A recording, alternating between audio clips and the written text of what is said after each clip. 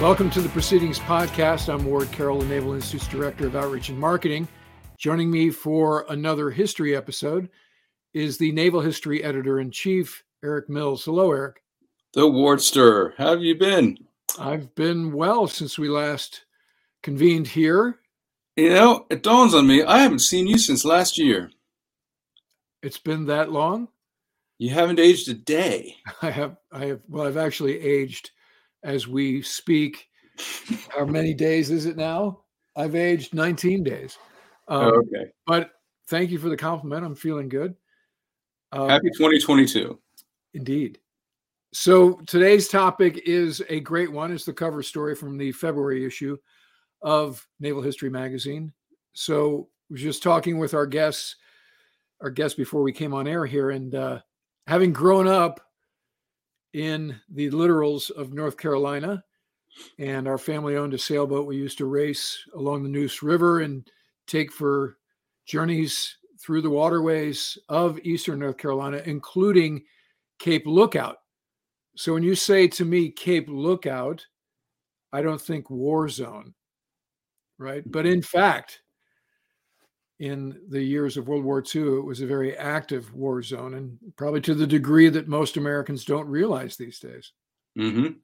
Yeah, you go up and down the intercoastal waterway in the Atlantic coast, the mid-Atlantic beaches, you'll see these occasional bunker-looking things, which were like U-boat lookout sites, and a testament to those dark days 80 years ago. We often forget about how close World War II came to our shore. We do. I mean, we conceive of it as something that happened over there, mm-hmm. with the exception of Pearl Harbor. But this story particularly really does bring home how it was a domestic conflict in mm-hmm. this way particularly. So let's go ahead and bring in our guest. Sounds great. Well, we're happy to have with us today the author of our cover story and the current issue of Naval History. Get them today, kids, if you don't have yours yet. It's getting a lot of good feedback on this one, and a lot of that has to do with this cover story. So our guest is Ed Offley. He's been a career military journalist for 4 decades now. He's the author of 2 books about the Battle of the Atlantic: Turning the Tide, How a Small Band of Allied Sailors Defeated the U-Boats and Won the Battle of the Atlantic, and more recently, The Burning Shore, How Hitler's U-Boats Brought World War II to America. And that's what we'll talk about today. 80 years ago, this January, this began. In Germany, they called it Paukenschlag. In English, we call it Operation Drumbeat. And what it was Adolf Hitler's all-out assault on the American coastline from Nova Scotia all the way down the Atlantic coast to the Caribbean and the Gulf of Mexico, with unleashing his U-boats to wreak all sorts of havoc. And as Ed will talk to us about here, and his story is titled thusly, the most intriguing thing about this is the Navy's reaction to this. And that's why this article is called The Drumboat Mystery. So I'll let that mystery be unveiled to you by our guest. Welcome, Ed. Great to have you here. Hi, Eric. Glad to be here. This was a fascinating topic for me long before I learned that there was a mystery to it. I tripped over stories about the U-boats during World War II when I was a very young reporter in the 1970s up in Virginia. And people would say, oh, there was a horrible thing happened here and there. And you'd go and try and find out details about it. And it turned out there weren't very many available because the whole archive of U.S. naval intelligence and anti-submarine warfare and attacks on U-boats had not been declassified until nearly the end of the 1960s. And even then, the accounts were pretty well superficial and ignored some of the real issues that defined and marked the truth. What I found out over the period of years writing about it was that there were some really nasty secrets buried in the archives. In fact, they weren't supposed to be in the archives because there was pretty clear circumstantial, but pretty clear evidence that the archive at the end of World War II was very carefully laundered and selectively cleansed by people in the Navy, in the senior leadership. So you're left with what I call the elephant in the parking lot. You got a dead elephant in the parking lot. and you can't move it. So what you do is you paint it, you obscure it, you plant bushes around it, and hope to convince everybody that goes into the parking lot that there's not a dead elephant in the parking lot. And the dead elephant in this case was that you read all the histories that came out, in the 50s and 60s, some of the memoirs, unofficial biographies of people like Admiral Ernest King and so on.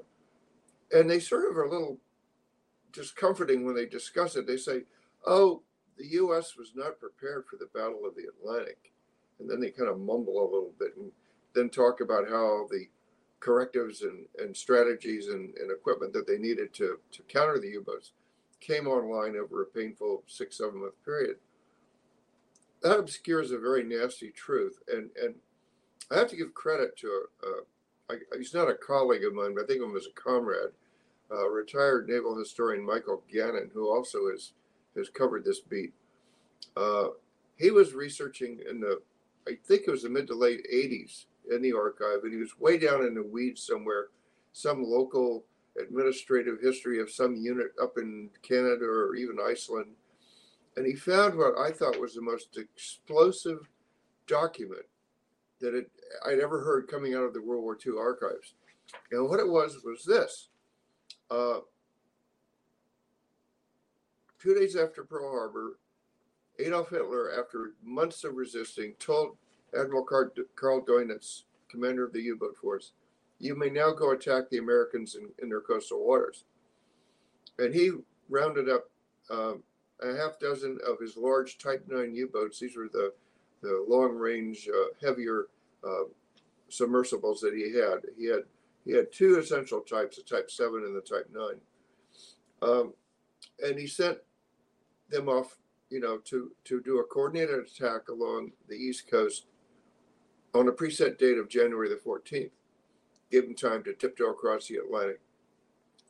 Well, there was one flaw in Deunitz's strategy, which he did not learn about until the mid-1970s in his dotage, and that was that the British had broken the German naval codes put out through what they called the Enigma machine.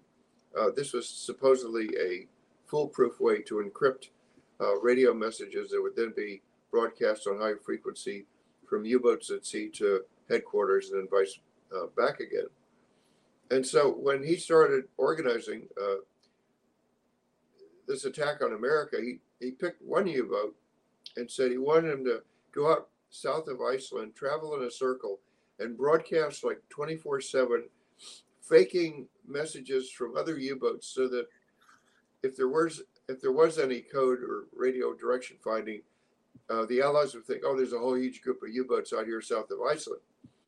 Well, the British at Bletchley Park, which is where their code breakers were, saw right through the ruse and immediately surmised the number and direction and course and speed of the drumbeat U-boat force, which by now was 5 of these Type 7 U-boat, or I'm sorry, Type 9 U-boats, and then a larger group of Type 7s that didn't have the range to get to the East Coast, but were going to operate up off Newfoundland, which is about 1,000 miles closer to base. So the British knew they were going, and it didn't take much, intellectual brain power to figure out what they were going to do. I mean, you got a bunch of U-boats heading towards a country that your country just declared war on, and so you can sort of say, I bet they're coming to attack our shipping. Well, here's what happened. The British sent the warning to Admiral King's headquarters in Washington, and a day or two later, Comminch, his headquarters, sent an all-hands message out to every Atlantic Fleet unit from Iceland to Florida. And it listed a number of subs. It listed their latitude and longitude positions. And it said they were already here. And this message went out the day before the U-boats began their assault on East Coast shipping. And the weird thing is that, you would think, say, at Hawaii, if Admiral Kimmel had gotten a message specifying if the Japanese Imperial Navy was 24 hours out from attacking Pearl Harbor, they might have gone on alert or sent some planes and ships out to try and intercept it. Well, Admiral Kimmel did not know they were coming. They came. He got fired. Admiral King knew the Germans were coming. He did nothing, and he did not get fired. And they managed to suppress this secret for nearly 40 years after it happened. But what happened was very simple, and it was pretty horrible. They knew the Germans were coming. They knew how many U-boats were going to be in the first wave. They knew their latitude and longitude positions. Worse ever, they had a force of 13 combat-ready Atlantic Fleet destroyers converging on New York Harbor and several bases up the coastline toward Maine. And their function at that time was to prepare an escort for a troop ship convoy that was scheduled to depart New York on January 15th, 1942. And they were going to take these ships with 4,000 or so Army soldiers on board and take them up to Iceland and the other half to Northern Ireland as a political public relations show that the U.S. had entered the war on the side of the Allies. We were steaming overseas to engage Nazi Germany in the fight, which is fine. I think that was one of the top priorities that Winston Churchill and Franklin Roosevelt came to have during this conference in Washington. It was still going on at the time the U-boats came ashore. The only problem was, in doing so, he left the Atlantic coast wide open to a massacre of commercial shipping that started on January 13th, 14th, and continued for 6 months.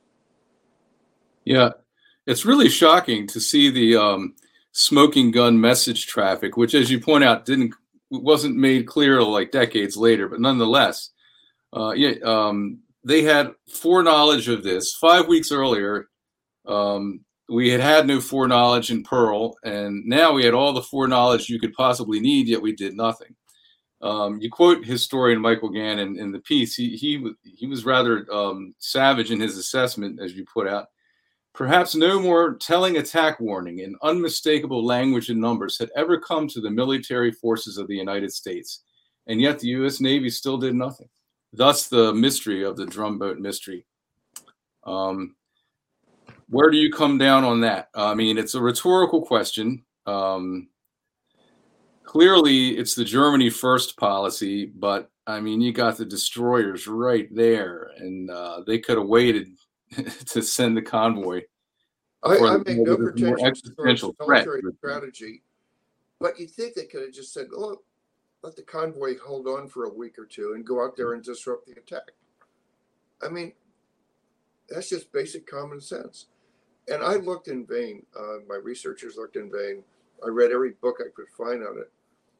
And Ernie King and his aides are so silent on it that the silence is deafening. There was no, oh yeah, there was a debate over this and that. In his official reports to the Secretary of the Navy on the war, nothing. In his authorized biography, nothing. Even some of the administrative histories, there's one reference in what they call the Eastern Sea Frontier. This was the shore-based command headed by Augustus Adolphus Andrews, who was a classmate of King's at the Naval Academy. Their job was coastal defense, harbor nets, defensive minefields, and later on patrols off the coast. But he didn't have any ships or planes, so right now that was academic. And his command history, 6 months after the catastrophe, the official diary said, "Yeah, we had advance warning, but couldn't do anything about it." Blah blah blah. It was pretty horrific. Pearl Harbor cost us about 2,300 people killed. Most 90% of them, 99% of them, military. The U-boats in the 6 months that this campaign went on, they were able to mount 354 separate U-boat patrols to the United States, either to Canada, Newfoundland, the New England area, mid-Atlantic, and then later down towards Florida, and then into the Gulf of Mexico and Caribbean. 114 U-boats carried this out over a 6-month period. They're always, I did a text Excel run on it once, and usually there are anywhere between 5 and 7 U-boats operating off the coast at any one time, but it went on 24/7 without cease. So it added up, 3 or 4 ships a day over 6 months. You get the total, which is nearly 500 Allied and American merchant freighters, tankers, passenger liners went to the bottom of the Atlantic. And it killed nearly 3 times as many people as Pearl Harbor, only they weren't just, aircraft mechanics or, yeomen or clerks. These were valuable, rare, because there were shortages, merchant mariner seamen who crewed the ships that had to take the arsenal of democracy to our allies in the British Isles. And they went down, just like flies. It was a horrific loss. And I make no pretensions that King had any, nefarious or bad intent. I think just in the absence of any information, knowing the what, that we knew they were coming, we had the means to stop them, but we didn't. And I say this without a direct evidentiary link, but the logical thing is Franklin Roosevelt told him that troop ship convoy's got to go hell or high water. It's the only thing that makes sense, is that he was directed to do it, and then the details were later, deleted from the files. But thanks to Mike Gannon, we found really the smoking howitzer of this whole story. Well put. Yeah, his book Drumbeat came out around 1990 or thereabouts, and it really rewrote the history of this, or if anything, it launched the history of this, if you will. A good example of how history is never all the way finished, I think. There's still more to know about this. The mystery remains a mystery. Though I agree with you, it sounds like it clearly was a political thing that came from on high. Well, was there a publicity element as well? Obviously Pearl Harbor, a publicity element. Pearl Harbor was obviously very well covered in the media, and this Operation Drumbeat took place over a number of months. So that tally that ultimately eclipsed the casualty tally of Pearl Harbor took it wasn't a single day kind of a thing. Well, let me tell you about Pearl Harbor and publicity. You go back and read anything from Gordon Prank to any of the other historians, and the first rough draft of that history in newspapers was pretty damn rough. I have a copy of the front page of my newspaper I worked for in Seattle, the Post-Intelligencer. I was military writer up there for about 13 years. And I used to keep on my bulletin board a huge blow-up copy of the front page of the Seattle Post-Intelligencer on December 8th, 1941. And the banner headline read, U.S. raids Jap fleet. And you go, oops. Well, what happened was the AP or UPI reporter, I can't remember which one, was up on a hillside. I think it was probably after the first wave of aircraft had come and gone. And he saw way off in the horizon a solitary American destroyer banging away with his 6-inch gun. Now, what the destroyer was shooting at, you got me, because the Kido Butai was 200 miles north of Oahu, and this guy was heading south from the harbor channel. So this reporter sees all the chaos below, battleships turned over, and he sees this one lone little gray warship going bang, bang, bang. And he conflates that into, the Battle of Jutland. And that made the front page of our paper because within minutes of him filing his first bulletin, somebody took a fire axe and cut the cable to the mainland. And every other piece of information about Pearl Harbor that we know today was deemed top secret and did not come out until after the war had ended. So there wasn't massive publicity, headlines, day that will live in infamy, that sort of dynamic where there was the demand for, let's just call husband Kimmel a scapegoat. Again, I'm trying to contrast that with Drumbeat and sort of figure out how did King manage to escape this outcome where Kimmel, his family's still fighting to clear his name. The NHHC just did a panel on Pearl Harbor Day about, can we finally at long last let Admiral Kimmel off the hook? And Naval Institute likes to deify Admiral King, because he's a General Prize Essay Contest winner and so forth and so on.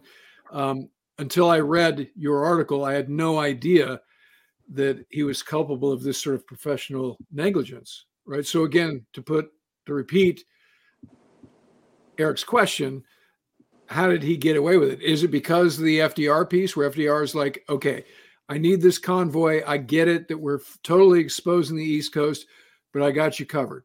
Was that it? Is that how that makes a certain amount of logic, but I declined to try and speculate in my article because I could write an article 3 times as long on all the what ifs. Obviously, in reading about King, I learned a couple of things. One, he detested the Office of Naval Intelligence. He thought of them as a bunch of shore-based geeks that spent all day putting pins in maps of where all the ships were. One of the very first things he did when he came in and replaced Admiral Stark was there was a rear admiral, I forget his name, who was director of the Office of Naval Intelligence. And one of the first things King did was he said, "You've got 2 hours to get out of the building, you're fired." And he replaced him with some other junior officer, maybe a captain, I'm a little hazy here, just talking about it, who had no background in intelligence whatsoever. And the second thing I learned, and this is just stuff to consider, there was a staff officer who ran the operational section for King named Richmond Kelly Turner, who went on to have a brilliant career in charge of most of the major amphibious landings in the Pacific, like Iwo Jima or things like that. But when he was the operations officer, he went in and plundered ONI. He berated the people. He took their raw data and made his own intelligence estimates, which frequently were just completely haywire. And he was involved in, and I'm sure Naval History Magazine and the Institute have written about this long-running contention over people in D.C. and people out in Hawaii and who got credit for breaking the Japanese naval codes. And there was a bureaucratic knife fight that was not very positive for the Navy's reputation. And in the process, the people who did the job on finding out what the enemy was doing essentially got the shaft. Like Joe Rochefort did not get his Distinguished Service Medal until 50 years after he died.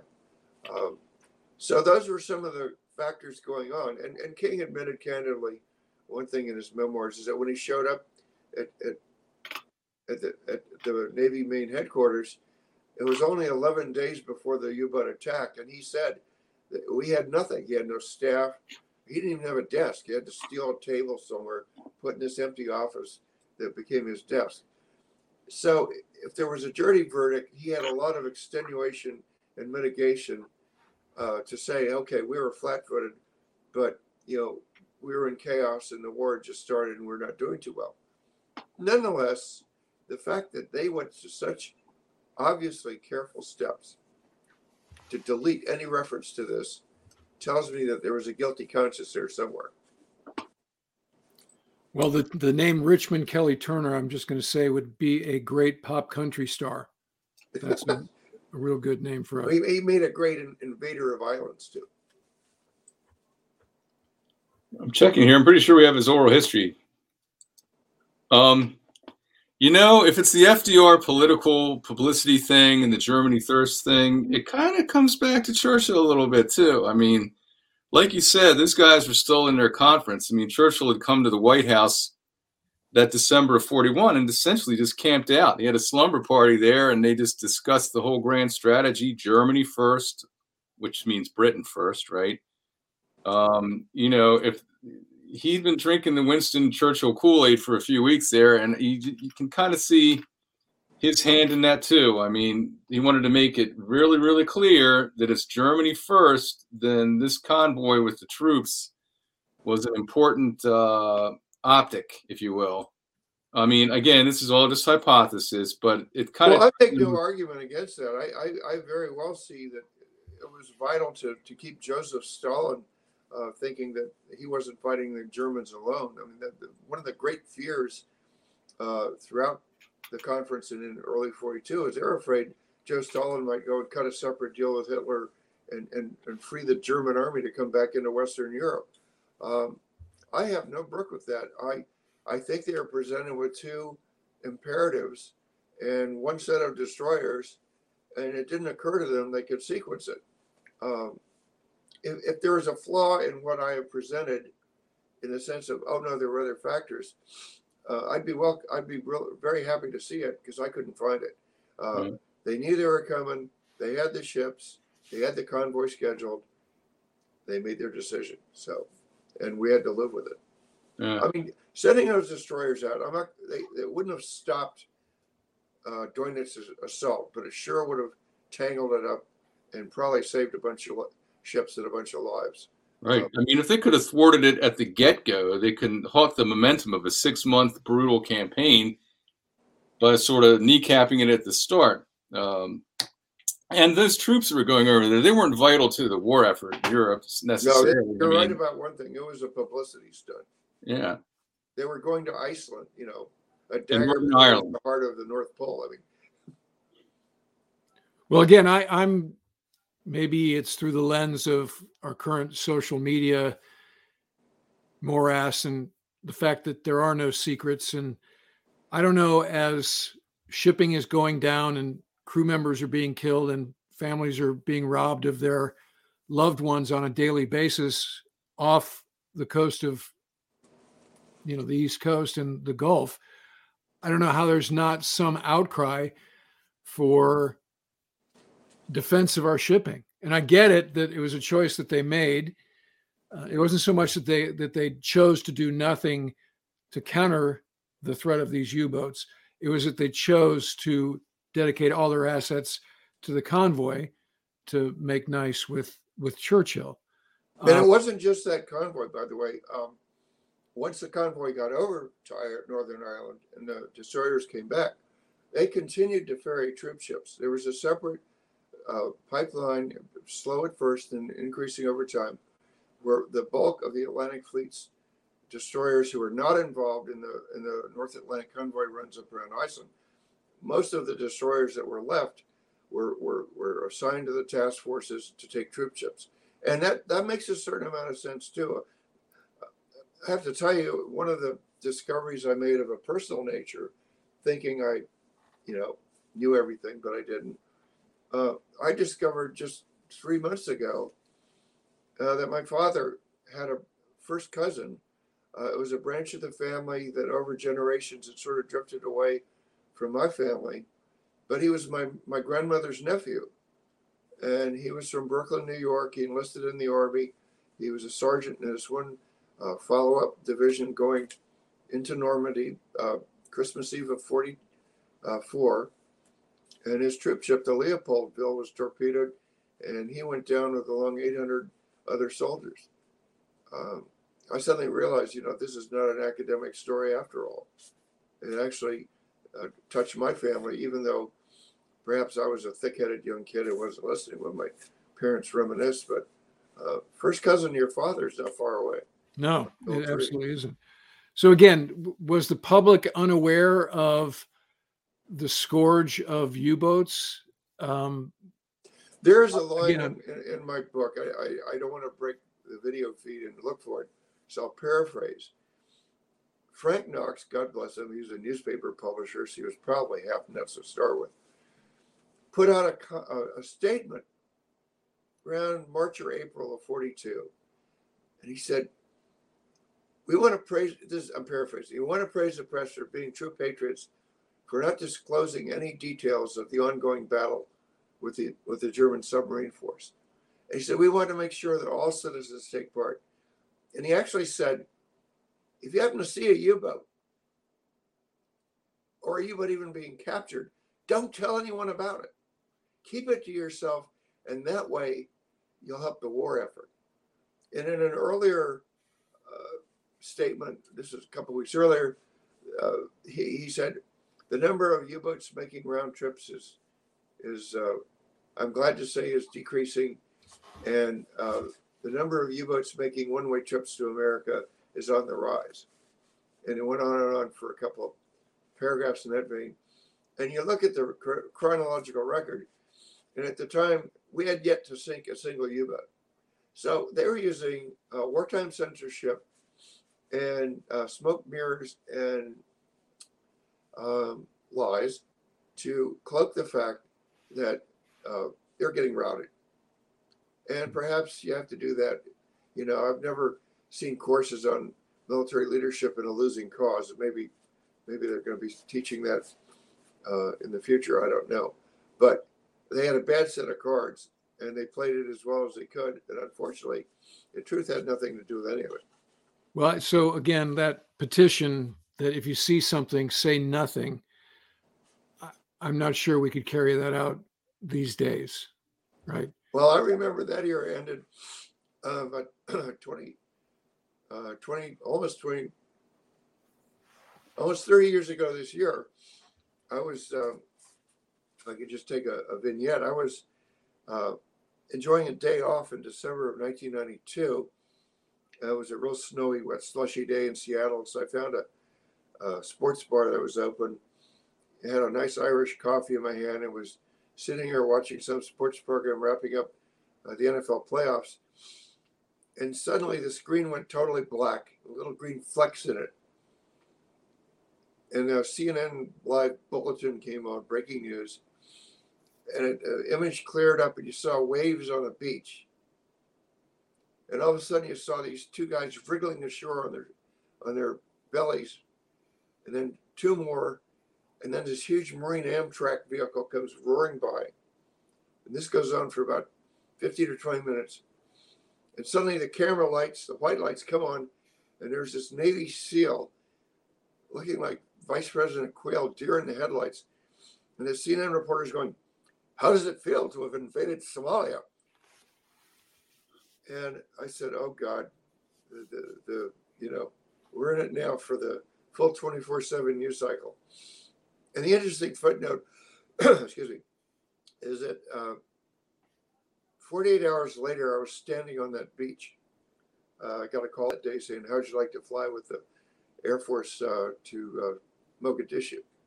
And I said, I would love to. So yeah, the era of loose lip sync ships has got to deal with a lot of social media. Yeah, I mean, I don't want to paint with too broad a brush. I know and have seen press sit on something for, if you embargo something, they will generally honor that, although it's obviously very competitive, and the proliferation of news outlets and media since World War II is, astronomical. But I don't want to say that journalists, and Ed, this as a journalist, don't have a patriotic spirit at its core. I remember asking, and this was in 1998, I went to a lecture when I was on the staff at the Naval Academy with Jamie McIntyre when Jamie worked at CNN. And I remember asking him, does CNN have an American soul? And that question just kind of like, he wasn't quite sure, but he said, yes, at the end of the day, we are an American company founded by a great American, Ted Turner, and ... But we still have a journalistic responsibility that sometimes eclipses that sense. But if there's something that is going to hazard the troops, and you can prima facie, acknowledge that, then we will do what needs to be done while still trying to carry out our mission in a very competitive environment. right? So, but if you go to the American people, you're like, hey, there's some crazy stuff going on, out there in the Atlantic. So if you're out there, sport fishing or whatever, and you see a UFO, when you see a U-boat, don't say anything. Just keep your mouth shut. I just don't see. I mean, already people have got their phones off and they're live streaming to Twitter and Facebook and et cetera, et cetera. Well, look at the front pages today. They're showing these satellite images of Putin's army buildup by Ukraine. I remember in 1984, 85, sometime back, a guy named Samuel Morrison, a nephew of the great historian, went to prison for 2 years because he leaked one of those pictures showing a Russian, I think, a Soviet naval shipyard. The transparent world is a reality. And one of the impacts I always like to tell people is I did kind of come a full circle. I used to say I went to Vietnam in the Navy and I came home and everybody hated me. And then I grew up and I went to the Persian Gulf War for Desert Storm as a reporter and I came home and everybody hated me. So I feel like I've done it all. So how long did Drumbeat last and how did it neck down and finally end? Technically, officially, this is just a little footnote. Doinitz's reference to Drumbeat was actually just the first wave of the assault that broke out on mid-January. But he ended up continuously streaming U-boats through the mid-July. There were 114 U-boats who took part. They compiled 354 patrols. That's East Coast, Gulf of Mexico, Caribbean. The vast majority of them only did one patrol, and for one reason or another, never came back because there were other missions like up by Norway. Some of them got sunk on their first patrol. The second largest number made two. For instance, U-123, Reinhard Hartigan's boat that kicked off the offense with the torpedoing of the Cyclops and the Nornus actually a day early. He actually made two patrols. He made one, went back to France, went through overhaul training, and came back, I think, in May, and almost got sunk. A handful also did three, but this is like the luck of the railroad schedule more than anything else. Doinitz by that time had enough U-boats to keep them coming. But what happened was, excuse me, my favorite Churchill quote is, you can always trust the Americans to do the right thing after they've tried everything else. And that's sort of what happened. By April and May of 42, Ingersoll at the Atlantic Fleet and King in Washington finally managed to scrape up enough escorts to put together what they call a bucket brigade convoy system. And this was where ships would actually dash from harbor to harbor, like from Florida to Charleston to Cape Lookout or Onslow Bay to Chesapeake Bay to the Delaware Bay to New York, hiding by night behind torpedo fences. Finally, in May, by mid-May, there was a convoy system in place. And as soon as that happened, sinkings just dropped to nil, practically. And Doinitz read the tea leaves. He lost two U-boats within a week off of Hatteras in July of 42. And at that point, he said, okay, this phase of the campaign is over. And he withdrew the force. But he set the stage for the actual real fight that took place in the fall of 42 and the winter of 43. That's when the Allies did come close to being defeated by the U-boats, which is another story. So the article is the Drumbeat Mystery. It is in the February issue of Naval History Magazine. The author is Ed Offley. Ed, thanks for coming by the Proceedings podcast today. My pleasure. Great to see you, Ed. Thank you. Okay, I'll send you a memo. All right, great conversation about a great topic. Eric, once again, a winner going by you. So I don't know what our next episode is. What do we have coming up? Well, We're still trying to get it scheduled, so I hesitate to be too specific, but there's some other good material in this article, and we're trying to get that onto the podcast to get it to a wider audience. More to come on that very soon. Also, stay tuned for the next issue, the March-April issue. Going to be a lot of good content in there, from the Falkland Islands War 40th anniversary to the centennial of the first U.S. aircraft carrier. Oof. A heavy hitter. Yes, yes. Folks. The USS Langley. Aye. Be good stuff. All right. Well, until then, there we go. Thus we got the term flat top, right? Before islands were a thing. So this and every podcast is brought to you by the membership of the Naval Institute. For more, check out usni.org. And as always, victory begins at the Naval Institute. Look forward to talking to you guys again soon. Thanks, Eric. Thank you. See you next time.